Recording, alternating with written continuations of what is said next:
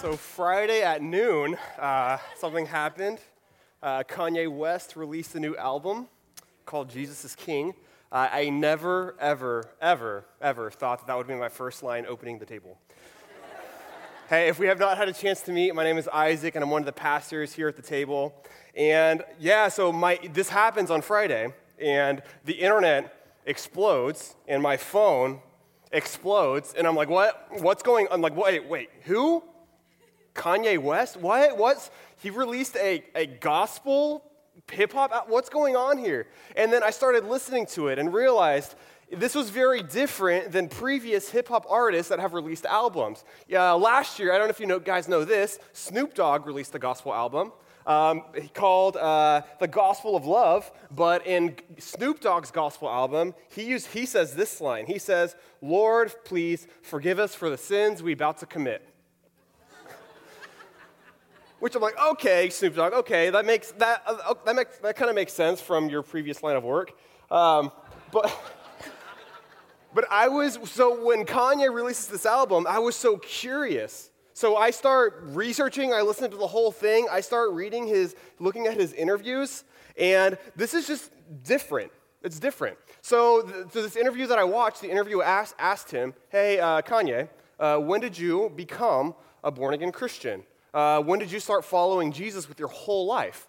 And I thought he would have said, I've been a Christian my whole life. And if you've listened to previous Kanye stuff, you know that he's had religious undertones throughout a lot of his music, especially the last, 5-6 years. But he said, no, I got saved in April. What? He's like, yeah, I got saved in April. It was right after Coachella. It was right before Easter. That's when I got saved. I'm like, what? Wait, Kanye, what's going on, man? I want to read you exactly what he said in this interview. He said, now that I'm in service to Christ, my job is to spread the gospel to let people know what Jesus has done for me. Kanye West. He said, I've spread a lot of things. There was a time I was letting you know what high fashion had done for me, and if you know Kanye West, if you're familiar with his life, he's real into fashion, design, and art. He said, there was a time I was letting you know what high fashion had done for me. I was letting you know what Hennessy had done for me. Hennessy is an alcoholic drink. But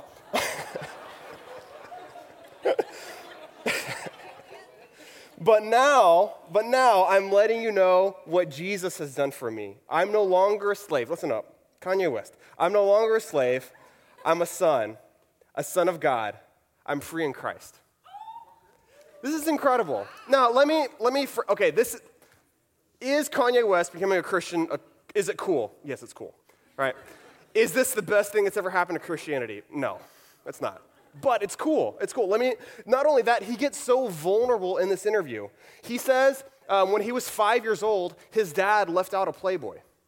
And he looked at it, and that was a gateway to this full-on pornography addiction for him. And he said that pornography addiction has influenced every decision in his life up to this point. Right? Are you guys familiar back in 2009 at the MTV Awards? Do you guys know what happened there? Any Taylor Swift fans? So what happens there at the MTV Awards, right? Kanye comes up, and he's an idiot. And basically what he said was that what happened there, that was his pornography addiction was written all over that. He was trying to be this rock star, the jeans that he wore, the sunglasses that he wore, the bottle of Hennessy was there. He was just trying to live this rock star lifestyle. And he said that before that event happened back in 2009, his mom had just passed away, just doing through lots of different coping mechanisms, and had the sex addiction, according to Kanye. Which is, the awareness and the vulnerability is incredible. So basically, and I was talking about this with one of the dudes in my life group, my boy Josh. He'll come up here a little later. But we were talking about Kanye, and basically what happened was Kanye got to the end of himself. Right? He tried to do everything in the world that he thought would find pleasure, tried to find life, and realized that there was no life there. His life was completely deconstructed and then constructed again to be made in the image of Christ. So this is what he's doing with his new life in Christ now, is he's writing songs that follow Jesus, right? His entire album is called Jesus is King. His last song on the album is called Jesus is Lord. The song that we heard is the first song, it's the most popular song in the album. It's the #1 streaming song right now in the United States. It's called Follow God. you see the number one streaming song in the United States is Follow God, right? And then you look at the lyrics, and Kanye's so honest, where he says this. He says, I think we have a slide here that we can look at. He said, I've been looking for a new way. I'm just really trying not really to do the full way, right? He said, I've been looking for a new way. I'm just really trying not to really do the full way. We're in the series called Seasons, right? Where we're trying to identify different seasons of our life, and we're trying to see how is God moving in our life in the season that we're in. And we said that God tends to move in different ways depending on the season that we're in. So we look at the life of Kanye. I think he's in a season of growth. Is he not? Look, from him being an idiot, and not that he's not going to make dumb decisions in the future. We all are going to, right? But he's definitely in the season of growth. We can look at his life before, and he's taken major steps to be aware of where he was before to now what he's saying now and the life that he wants to live now, right? So he's in the season of growth. And I can actually relate to Kanye in a lot of ways, right? As Kanye is in the season of growth, right? He's trying not to be a fool anymore. He's trying to put the foolish things behind him. I can relate to Kanye in a lot of ways because I, too, am a billionaire hip-hop mogul married to Kim Kardashian. I'm not. But I think a lot of us can relate as we're in this season of growth where we're trying not to do the dumb stuff that we did before. We're trying to grow, trying to be holistic. We're trying to be more like Jesus. We can relate to Kanye, right? And then at the end, right, he says, like, man, I had this conversation with my dad, and then he starts spazzing at me. I start spazzing at him, and then he says, you're not being Christ-like. And I'm like, ah! We can relate to that because we're taking steps forward, and then we get pointed out that, oh man, we haven't arrived yet. And then we get frustrated about it.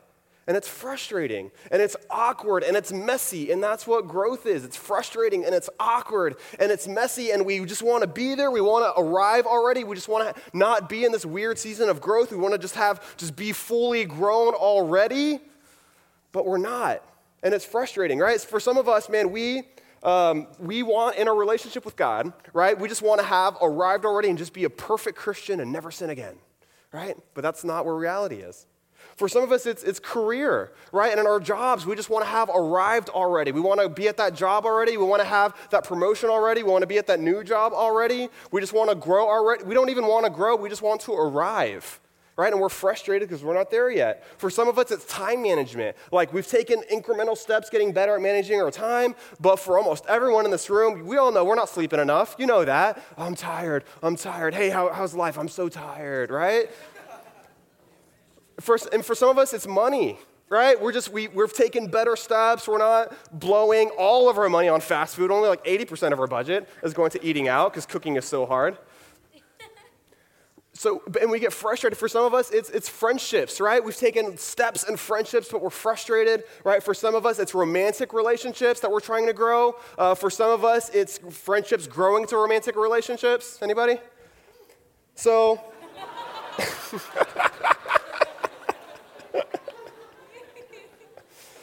the question simply, how do I grow? That's what we're talking about today. How do I grow? And my suspicion is that all of us in this room, right now in this moment, or at some point, have asked this question before. How do I grow? So we're going to look at Colossians chapter 1. And the Apostle Paul actually says a lot when it comes to growth. What's going on here is he wrote a letter to the church in Colossae, this new church, these baby Christians, and he's like, man, I just want you to grow, and let's look at what the Apostle Paul says for how to grow. So Colossians 1 is going to be on your screens if you have your Bibles. It'll be on your apps if you have that on your phone. Colossians chapter 1, where Paul says this. And so, from the day we heard, we have not ceased to pray for you, asking that you may be filled with knowledge of his will in all spiritual wisdom and understanding. Right? So Paul here is saying, hey, look, this is what I'm going to ask. I'm going to plead to God on your behalf, and here's what I'm going to ask. I'm going to ask that you may be filled with knowledge of his will and all spiritual wisdom and understanding. So what is Paul praying for right here? He's praying for the church in Colossae and for you to have a big head. Have a big head, right? In more kind of an academic way to say it, this is orthodoxy. Ortho meaning straight, doxy meaning or right, and doxy meaning knowledge, right? He's like, or thoughts, right? I want you to have the right thoughts. So orthodoxy or having a big head, this is what you think. And what Paul is saying, that I want you to have the right way of thinking about things. I want you to be filled. I want your head to be so big and just to be filled with the knowledge of who God is. Right? So as we think through who is God, then we look at Scripture, and Scripture tells us exactly who God is. And we can search and we can learn, right? And Jesus himself said that the Scriptures are about him. Right? So as we're learning, hey, who is Jesus? How can I be made more like Jesus? We have to know who Jesus is. And the way that we do that is we look at Scripture and we fill our heart with wisdom. We fill our mind, our head with wisdom. We fill our mind with understanding, and we look at Scripture, right? And we can look at doctrine, and we can look at theology, right? And then Romans 1 says that all of creation speaks about God's attributes, speaks of his existence. So we can look at nature to see who God is, but we know that the Scripture in the Bible is the most authoritative source on who God is. So that's where we're going to look primarily. And that's what Paul is saying. He's like, he's praying for a big head, that we would think and that we would understand, that we would be filled with wisdom and understanding. Right? So to have a big head, that means that we want to learn more about God, that we want to learn about the Bible, that we want to know doctrine, we want to know what God is saying about himself, and what he's saying about you, and how he loves you, and how he created you.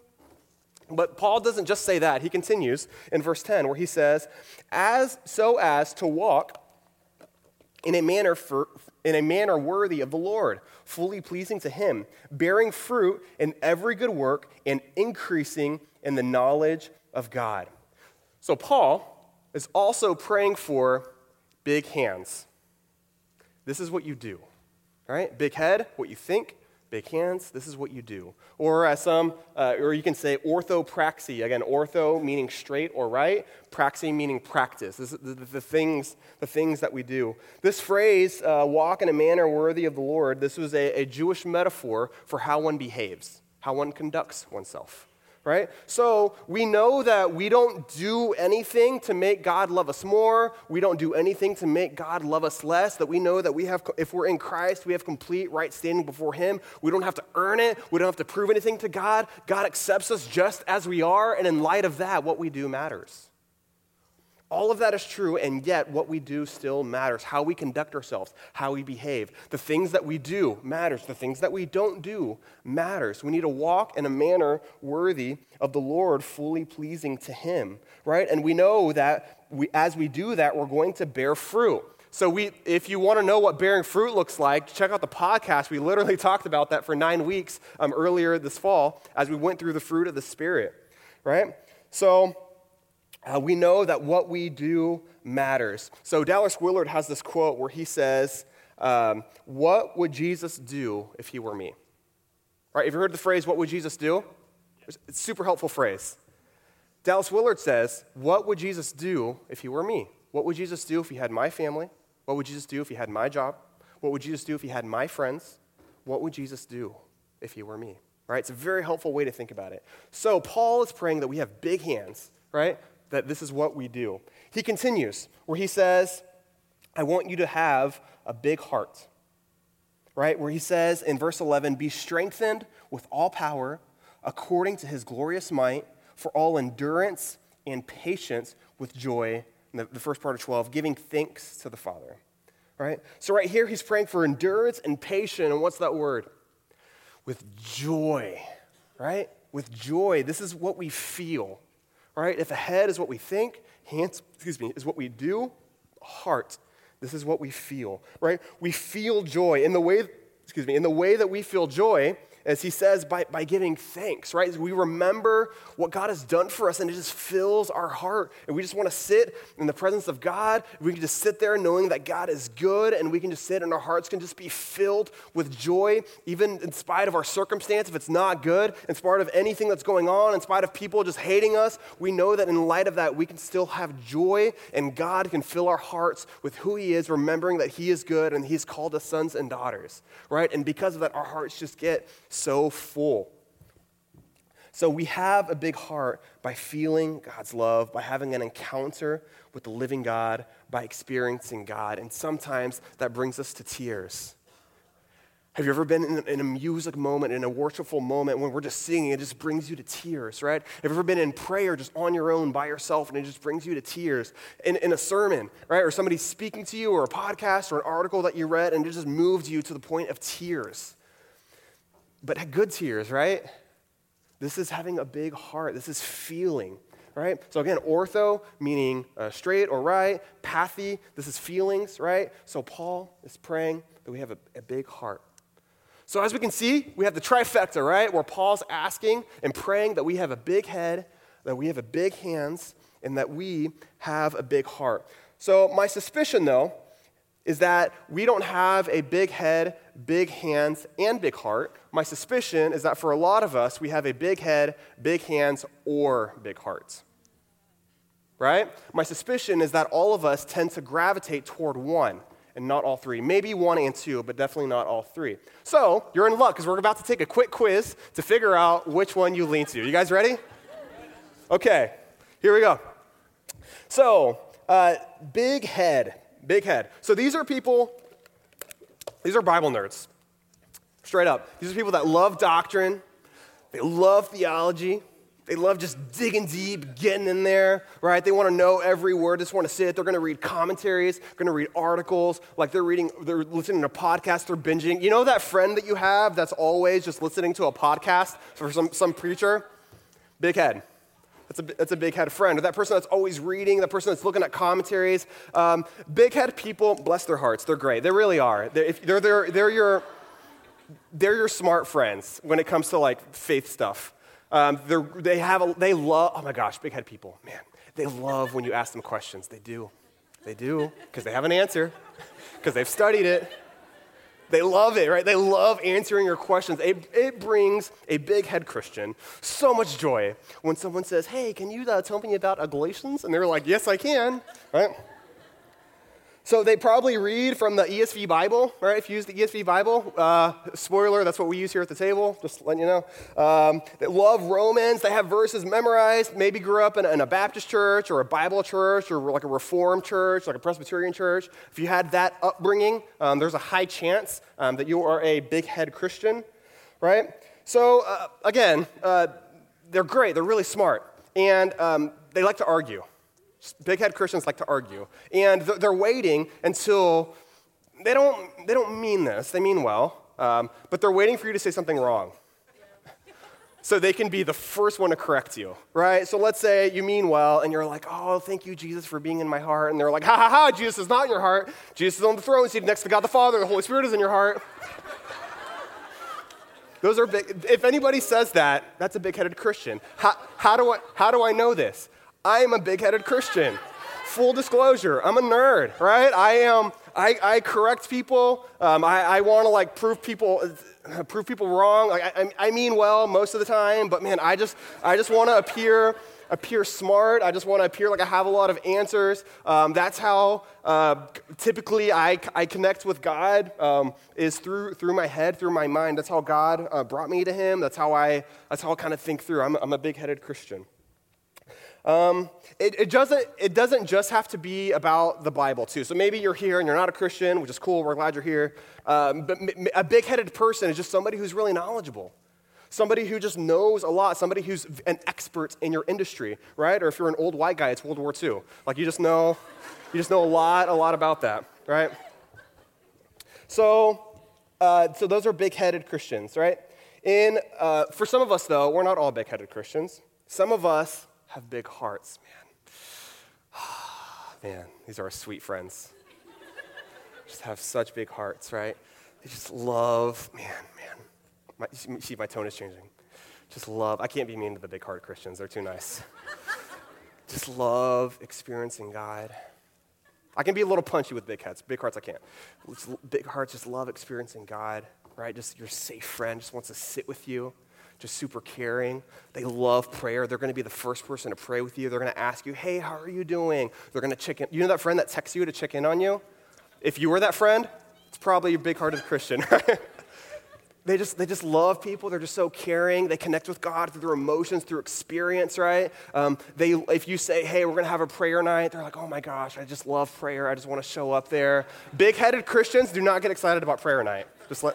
Big-heart Christians, man, they love sitting there in prayer. I remember I was in a life group setting one time, back when I was living in Dallas, and there was, in this life group, there was a lot of big hearts in the room, and this one girl, she was like, man, I just see us all together, and I just see this waterfall just flowing. This river flowing, and and I could sense just God's Spirit and God's presence, and I just see this ribbon that's just with a needle piercing through all of our hearts, just uniting all of us together. Okay, cool.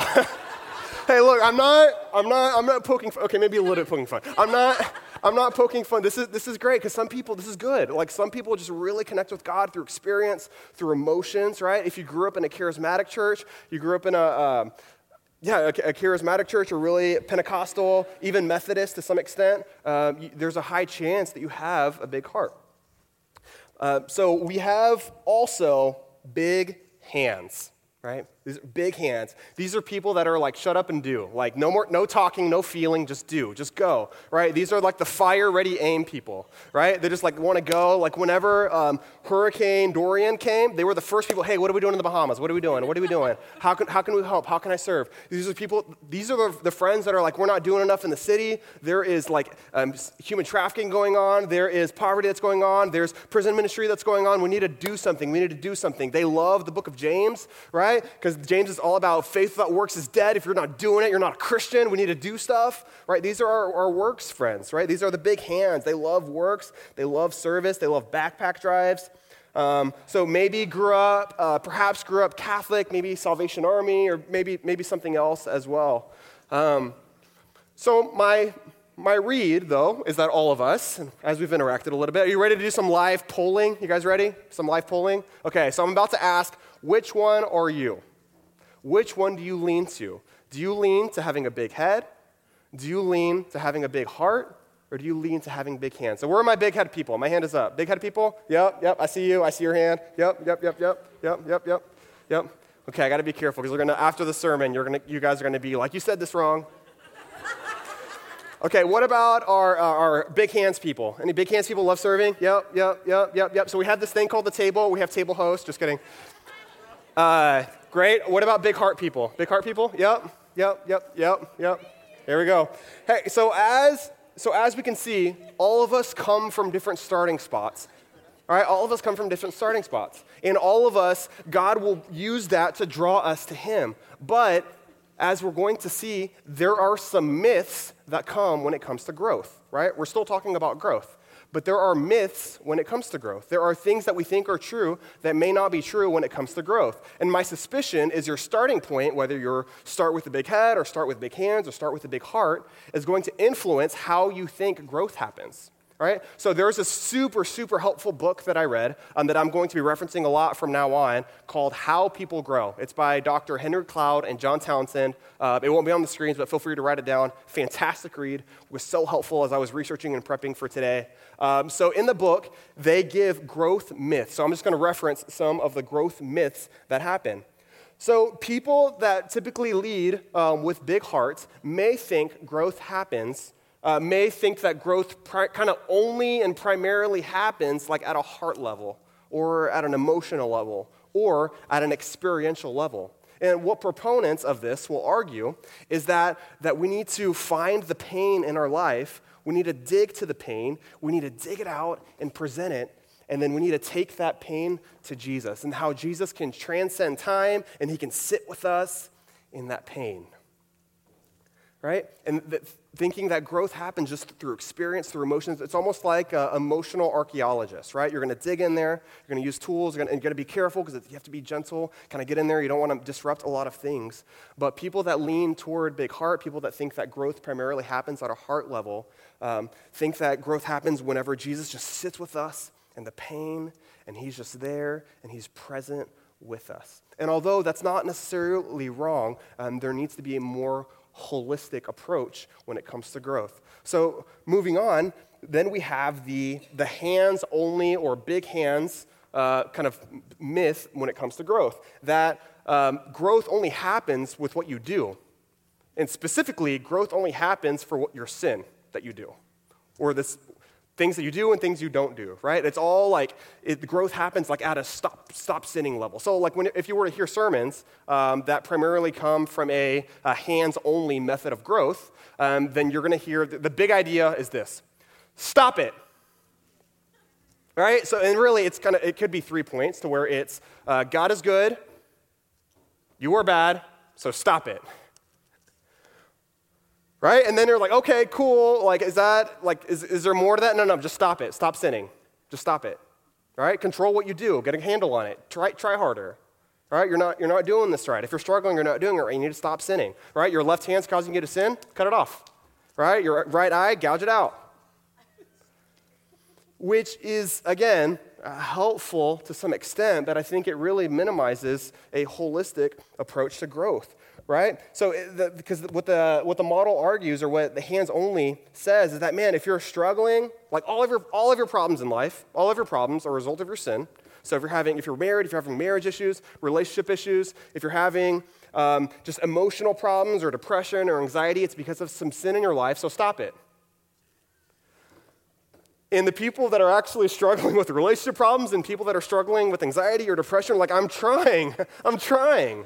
And maybe you've been there before, like, I'm trying, and I still seem to not be growing. What's going on here? It's because we need to have a more holistic approach to growth. So then we get to head only. And I think my suspicion is probably a number of us in this room, even if you're not primarily a head Christian, my suspicion is that in a lot of the teaching, because a lot of people appear on the platform that teach are head people, and this is what you've heard maybe for a lot of your life, is that growing happens primarily by learning truth. And if you grew up in that, maybe you've said this or you've heard your friends say this, like, man, I don't feel like I'm growing. I don't feel like I'm being fed, right? I don't feel like the messages are deep enough. Right? I don't feel like we're learning enough here. We need to dig in more. We need to go deeper. What's happening here? What's happening here is that growth, in this thinking, growth primarily happens through the head and through truth. So in the big head idea of growth is that we need to learn more verses, we need to memorize more scripture, we need to learn more doctrine, and the truth needs to start with the head, work its way down to the heart, and go out to your hands. That's how growth happens, is it starts with the head, to the heart, through the hands, right? This is what proponents of the big head model of growth would say, right? And then we just need to have a renewing of your mind for truth, right? And as you renew your mind, just everything's going to be better, and all your problems are going to go away. You need to learn how to think in your hearts. Don't feel in your heart. You have to think in your heart. This is what proponents of the big heads would say. And if you're struggling, it's because you don't have enough truth. So have more truth, and you won't struggle as much. You're not thinking about it the right way. Change your mind, change how you think about it, and all your problems will go away, right? And as we can see that as we're thinking through this idea of truth, man, a lot of us, we just don't feel free. And is it because we don't have enough truth? Maybe, but probably not. We probably have a very good grasp on what's right and wrong. We probably have a lot of truth in our lives, but things still aren't working, and we're still struggling. And as we're struggling and we're talking to people trying to help us grow, and they're just like, truth, no more, and you'll be better. And we're like, cool. How's that working for me? It's not. This is how we feel, right? So if we just had more truth, it would set us free, because the truth sets us free. So you're probably lacking some truth in your life, man. And we see pastors, we see seminary professors, we see Bible scholars that are struggling. Is their problem because they don't have enough truth? No. So there has to be something else going on here, right? So there was in the book, it gave this story. I think it was John Townsend that wrote the story, one of the authors of the book. He said that he was in seminary. And while he was in seminary, he was really excited. He was learning so much and like reading the Bible, digging in the Bible, learning so much. And to provide for himself while he was in school, he started working at a restaurant. So one of his coworkers, this waitress, was also working with him at the restaurant, and she knew that he was in seminary, right? So she asked him, or that's what he thought. So she asked him, hey, you're a Bible guy, aren't you? Man, and again, big head people, whenever we get asked, like, are we a Bible guy? We're like, yes, we are. What do you need? How can I serve you? How can I answer your question?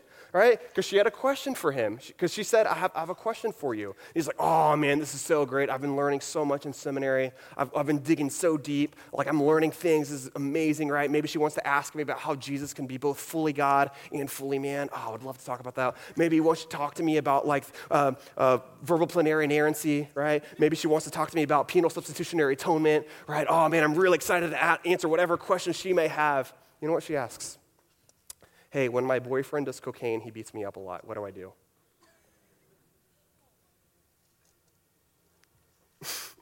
How's somebody going to help you with that one, right?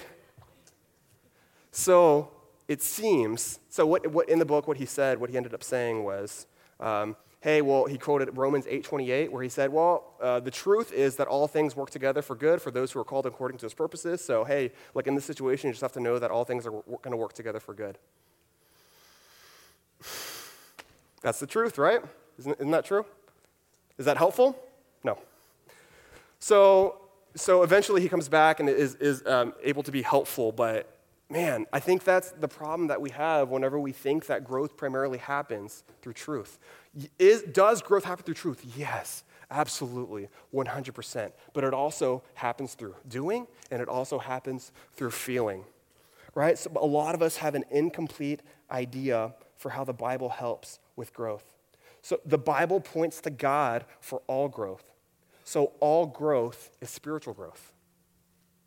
All growth is spiritual growth. As you grow through areas of your life, right? As you grow through your head, as you grow through your heart, as you grow through your hands, as you think through relationships in your life, as you think through things you need to think rightly, as you think of things you need to do, all growth is spiritual growth because all growth comes from God. So everything that fosters growth is ultimately from God. I'm going to read you an excerpt from the book because I just found it so helpful. It'll be on the screens here where he says this. Some Christian schools of thought teach that if you know the Bible well enough, you will automatically grow spiritually. These groups often frown on counseling as heretical, and they tell strugglers to get into the Word instead. The strange thing about many of these groups is that they don't practice what they preach. Instead of turning struggling people away with exhortations to study more, they provide relational support for their hurts, such as listening, comforting, and empathizing. They spend patient time with them, taking hours out of their week to meet with them, give them structures to guide their lives, such as principles of right and wrong, and organized ways to make decisions, help them in the forgiveness process, and pray with them. These very things, the Bible says, help people grow, and yet from the pulpit, you often hear, all you need is the Bible. It's an interesting paradox. They don't practice what they preach. So this was my story. So when I was in college, I kind of grew up. I was a head person, but I grew up in a heart culture because I grew up charismatic. So finally, when I got to college, I finally encountered other head Christians, and I was like, oh my gosh, this is amazing. I'm learning so much, and it was so great. And then I was part of this life group, and in this life group, they just started debating, like, do we choose God or does God choose us? And like, it was like a back and forth, just debating every week, and it caused so much division in our group, but I'm eating it up. It's like, oh man, that's such a good question, and it can be a helpful question.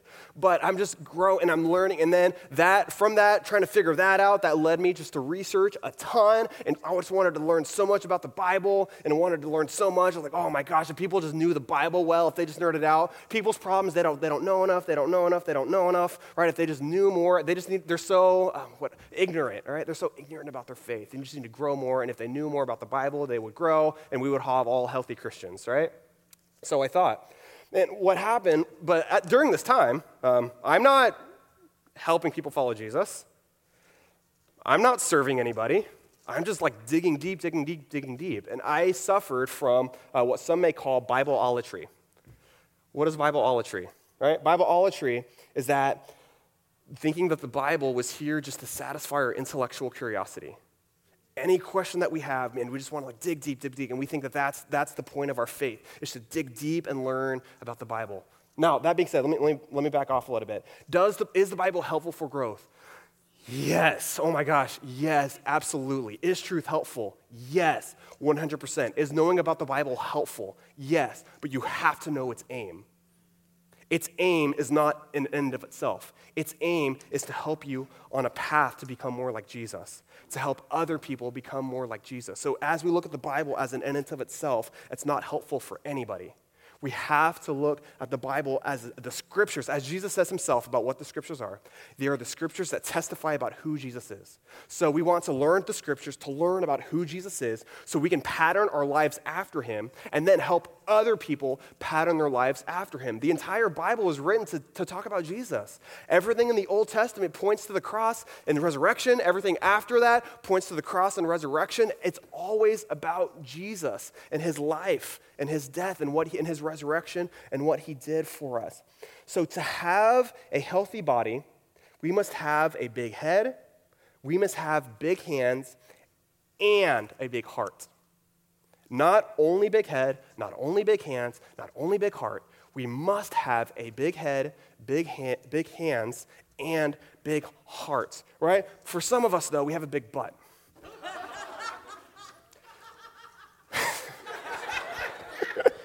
Where we just want to sit and not do anything, right? We don't care about we don't care at all. We don't care at all about having a big head. We don't care at all about having big hands. We don't care at all about having a big heart. We just don't care. We have a big butt. We just want to sit down, and we're just like, feed me, consume me, right? Growth happens with having a big head, big hands, and big heart. Here's the big idea. Here's how we grow. Here's how we grow. Get healthy and help others get healthy. As we're growing our head, as we're growing our hands, as we're growing our heart, right? We're going to grow holistically, and as we're doing that, we're going to get healthy, right? So get healthy and help others get healthy, right? So how do we do that? How do we get healthy, and how do we help others get healthy? How do we do this? Here's how. Recognize and reach out. Recognize and reach out. How to get healthy and how to help other people get healthy is to recognize and reach out. So recognize. So as I think for a lot of us, I think we ask like, how do I grow, right? And then do I need to feel more? Do I need to do more? Do I need to learn more? Do I need to think right? Do I need to feel right? Do I need to do right? What do I need to do here? Oftentimes though, how we grow is you recognize that there's probably a problem in your life. What's the problem? What's the problem in our life? Because, and here's why I say this, because your problem is your pathway for growth. As you think through your life, as you think through problems that happen in your life, as you happen through things that are often unexpected, right? For some of us, we feel stuck. We feel like nothing is happening at all right now. We feel like we're not growing. How do I grow? Do I need to get into a Bible study? Do I need to serve? Do I need to open up more? Like, what do I need to do here? Look, recognize there's probably a problem in your life. Recognize what the problem is. Is it a relationship? Is it work, right?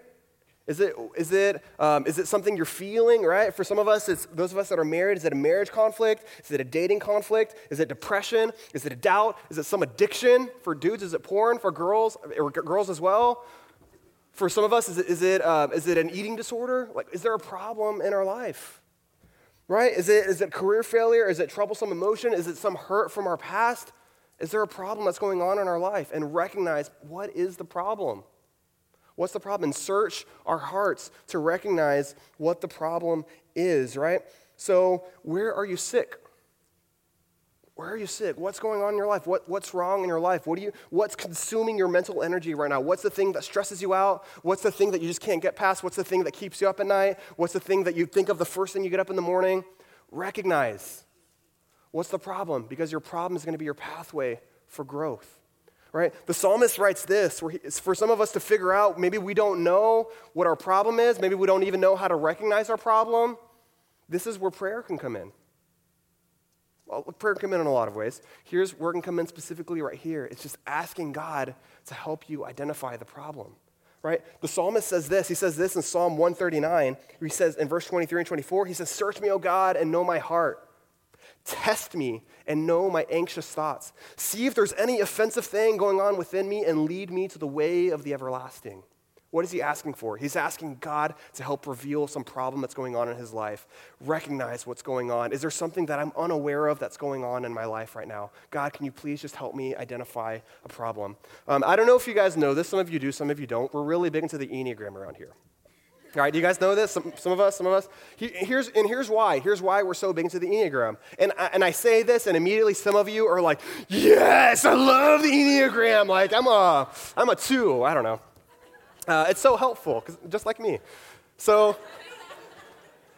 the reason we love the Enneagram, and for some of you, though, you're very anti-Enneagram. You're like, I don't like that. That's witchcraft. I don't like it. Nope. And you get like really offended, and you don't like it. And look, I'm not selling, right now, I'm not selling you on the Enneagram right now. I'm not. I'll do that when I get off later.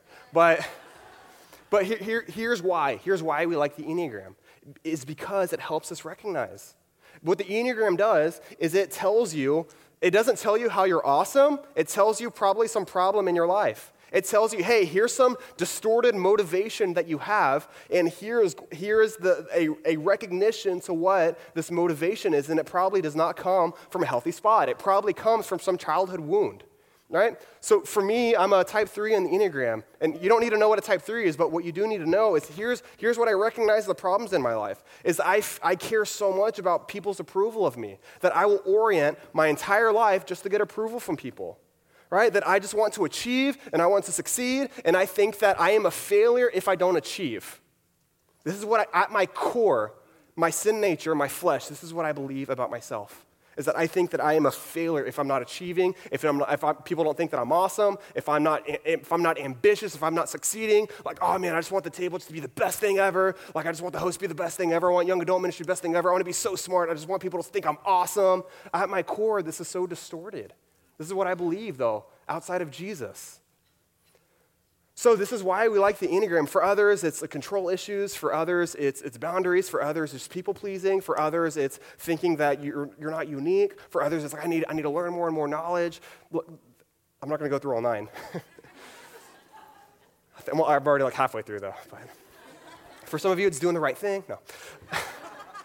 So this is why we like the Enneagrams. It's so helpful for us to recognize the problems in our life, and knowing that a lot of the problems that we have are probably motivated by something that's distorted within us. So the Enneagram helps us to become healthy. All right, so even 2 weeks ago, again, I'm a type 3. Type 3s like to push hard, like to achieve, like to succeed, right? So we launched these things called missional communities, and along with the table, I also get to bring leadership to the young professional singles missional communities. Quick plug for missional communities. Missional communities are belongings of people, communities of people that have dinners together, that have life groups together, that serve together. If you're here at the table, we have a missional community for you. After the table, go ask about it back in the Connection Lounge, plug over. So I bring leadership to our missional community for young professional singles, right? And things have been amazing. We've had amazing serving opportunities and amazing dinners, and I also bring leadership here at the table, and things are going so well, and I burned out 2 weeks ago. Why? Because I think that things happening here is because of my success, because I can achieve, right? So I push myself really hard, and I don't rest, right? And then so 2 weeks ago, I was here on a Sunday, and some of you saw me, and you're like, Isaac, are you okay? You don't seem to be doing too well. And I was a zombie. I was just like, it's like almost like a Mortal Kombat finish him, just kind of like spinning like this. So this comes, my thinking in this way becomes because my problem is thinking that I just need to work harder, and that's not true. It's not true. It's a lie that I believe, right? And it's so helpful for me to be able to recognize it. And not only me recognize it too, but number 2, reach out. Reach out. We need other people to help us recognize the problems in our life. Here's the big idea for growth. You can't do it on your own. You can't. And you've tried and you failed. And I've tried and I failed. You cannot grow on your own. God, using people, is his primary way that he grows us, right? On the screens here, we have Ephesians chapter 4, verses 15 and 16, where he says this, "Rather, speaking the truth in love, we are to grow up in every way into him who is the head, into Christ, from whom the whole body, joined and held together by every joint with which it is equipped, when each part is working properly, makes the body grow so that it builds itself up in love, right? So here in the text, we have grow up into who? Into Christ. How? Joined and held together by every joint with which it is equipped. What does this mean? We are all collectively part of the body where Jesus Christ is the head. And we are all growing to be more like Jesus. And we need each part, each ligament, each tendon, each muscle, each bone. We need the body healthy. And when we see people suffering, when our arm is hurting, that bothers us, right? And when our brother or sister is hurting, that should bother us. Why? Because they're our body. Right? They're our spiritual body, our brothers and sisters in Christ, a part where Jesus Christ is the head. So we need people to help us grow. We need people to help us recognize our problems. And the way that we do that is we ask them for truth in our life. We ask them, hey, can you just speak into my life for a second? Is there anything you see in my life going on? Is there an area that I'm not seeing? Is there an area that I'm blind in? Is there a relationship I'm not thinking through well? Is there a work thing I'm not thinking through rightly? Is there how I'm spending my time, how I'm spending my money, how I'm spending my sexuality? Is there something off right now that I'm just not seeing? Because it's possible that the reason we're not growing is we're blind. And the way that God has orchestrated it is we're not on our own. We have people that can speak into our lives. Look, if you were to ask me, Isaac, can you speak into my life? I would be happy to speak into your life with gentleness and truth. Right? And not just me. If you're in a life group, your life group members would love to speak into your life with gentleness and truth. Right? And if they're not gentle, we'll coach them on that. Right? Your life group leader would love to speak into your life. The people that you serve with would love to speak into your life, speak reality into your life, speak truth into your life, help us with our blind spots. We all have blind spots. I have blind spots, and I've had people that can speak into my life to help me with my blind spots. When I was in college, I was my senior year. I had just finished working at a Christian camp doing video. Right?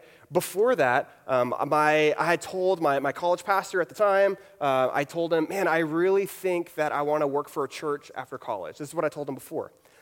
And then I start working at this Christian camp, and then after I work for this Christian camp, I said, hey, his name was Kyle. Hey, Kyle, they offered me a full-time job at this camp.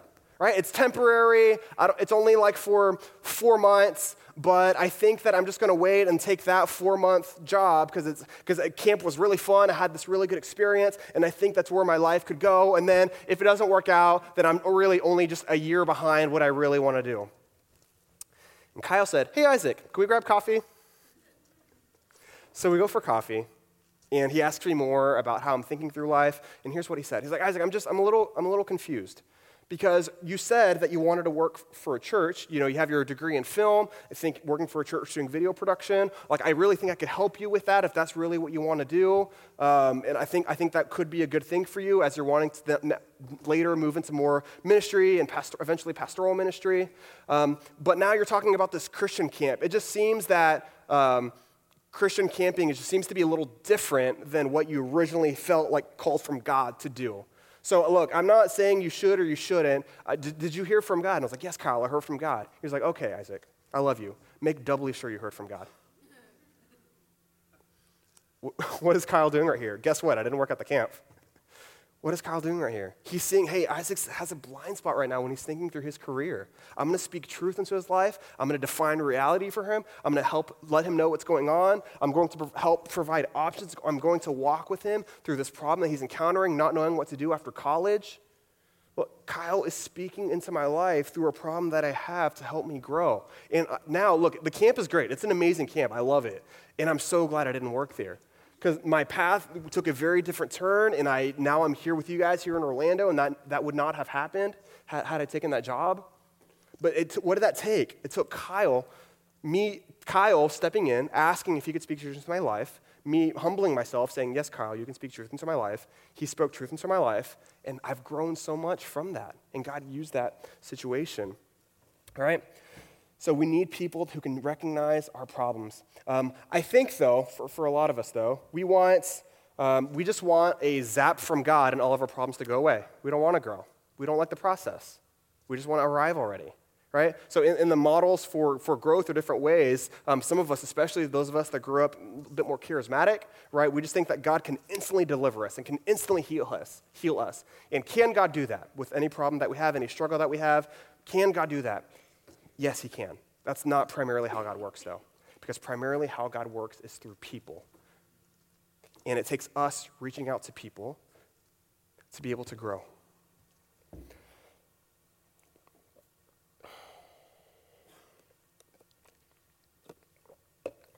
So we need people that can speak into our head, right, to help us think the right way. We need people that can speak into our heart so we can feel the right way. There's a difference between how thinking and feeling. It's just the head and the heart work in different ways, right? Because how the head works is by information gathering and knowledge and consuming information and learning, but the heart works through experience. So this idea of truth starting in your head and working its way down into your heart, it doesn't work that way because the head and heart operate in different ways, right? So how the heart works is through experience, right? How the heart works is by feeling, right? But we need to be open when it comes to reaching out to people. If we want to move ourselves at a head level, it's them speaking truth into our life and helping us correct the wrong thinking that we have. But if we want to grow at a heart level for people in our lives, for us to reach out, we need to be vulnerable enough at an experiential level.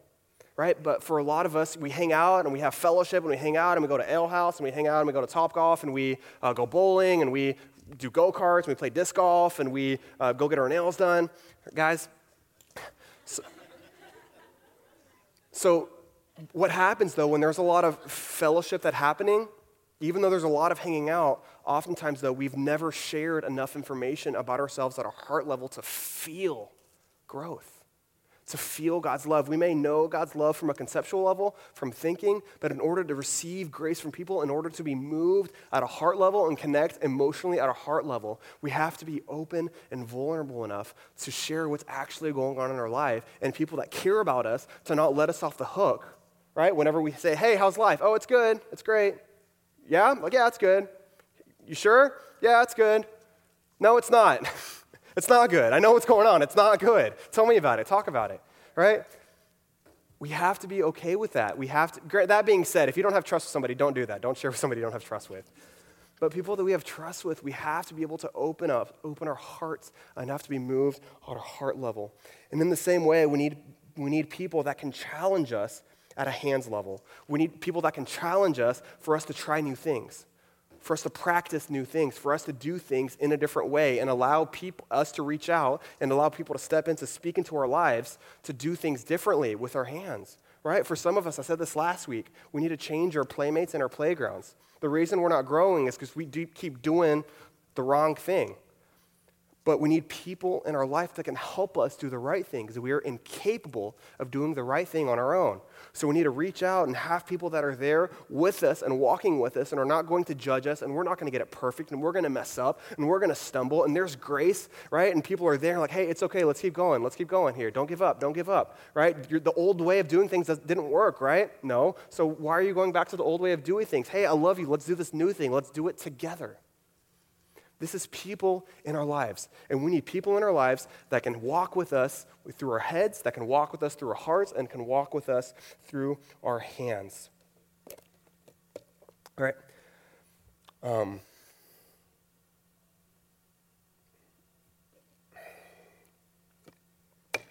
Yeah, I think we're just going to wrap up here.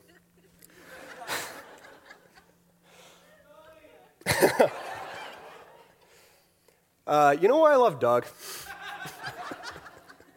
You know why I love Doug? I love Doug because as I think through somebody with a huge head, big old head, oh my gosh, Doug Hankins, his head, Dr. Doug. He has so much truth and wisdom and knowledge, and yet with that, he doesn't abuse people with that. He uses it to help. And his hands, right? Did y'all see, if you were here last week, I said I needed water. Who was the first person to bring me water? Doug. That's who he is when you go over, right? He serves you tea, serves you coffee. And not only that, if I have something going on in my life, that literally keeps Doug up at night because he stresses for me. He's like, Isaac, I love you. I just don't want to see you hurting. Like, I want to make sure you're doing okay. Like, how's this thing going? Hey, checking in. Like, how are you doing? Doing okay emotionally? I just want to check, how are you doing? Doing okay? Doing okay? So when I think of just a good example of somebody with a big head, somebody with a big heart, somebody with big hands, right? I think of Doug and just how he's just somebody who we can follow. And really the reason that we can follow Doug is not because of who Doug is. It's because who Doug is following. Who is Doug following? David Youth. Who is David Youth following? Just kidding. Doug is, yes, but also he's following Jesus, right? Jesus, he argued with the Pharisees, right? They weren't beating him intellectually. They weren't beating him at a mind level. He had so much compassion for people with his heart. He served so much with his hands, right, to the point of death on the cross. Jesus is the ultimate example of who we follow as we think through growth, as we think through patterning our life after Jesus. Right? I think through, there's sicknesses in our life, right? And we need healing, right? So imagine if the situation, imagine if somebody had cancer, right? And then you went to the doctor, and you're like, doctor, I think I have cancer. Just weird stuff is going on here. And the doctor was like, oh, well, let me tell you about everything I learned in med school about how cancer forms. And let me tell you how kind of the percentages. Let me tell you kind of from a high level, kind of what's going on at a cancer level. And you're like, cool, doctor, what does this mean for me? And he's like, yes. What? That's so not helpful. Or he's like, hey, let's find a support group for you. Let's just get you around people that can just sit with you. You're like, okay, but is this helpful for healing? Is this helpful for growth? You're like, nah, just here's some people around you. Or is it just, hey, here's what everyone, like sugar causes cancer, so just don't eat sugar. Is that helpful? Like, is that what I need to do? And I think as it comes to growth, that we need individualized treatment plans for growth. That's what we want when we're sick. We want a doctor to come in with all of his knowledge to come in and tell us exactly what's going on and tell us exactly how to get well. And not only that, but help surround us with people who are willing to love us, who are willing to care for us, that we can be open with, and come up with an individualized treatment plan that's going to help us with exactly where we are. That's what we need for people in our lives, and that's what we need to do for our friends.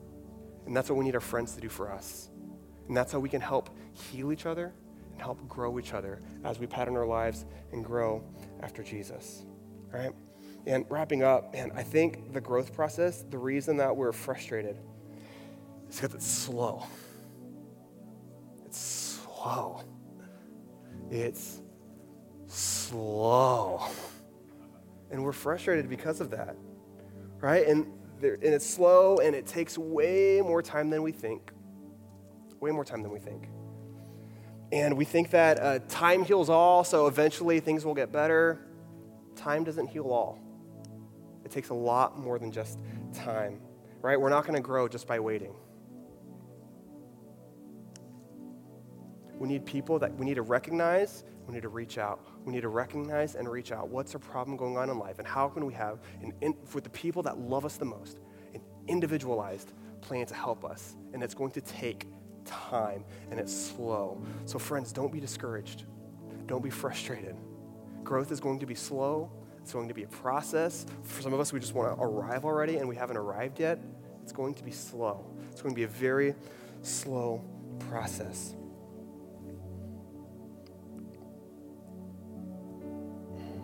And how do you know that you're in a season of growth? You're always in a season of growth. If you're thinking through, it's kind of a misnomer with the growth and seasons, because the reality is that we're always in a season of growth.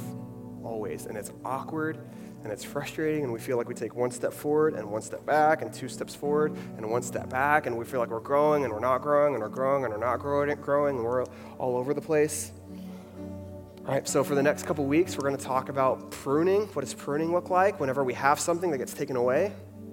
We're talking about harvest the week after that. But as we're always in this growth season, we know that we're always going to feel this tension of where we are and this tension of where we want to be. So we're about to sing this song called Seasons Change. And I think we feel that. I think we feel that there's different seasons of our life, there's different phases of our life, there's different things that's going on in our life, right?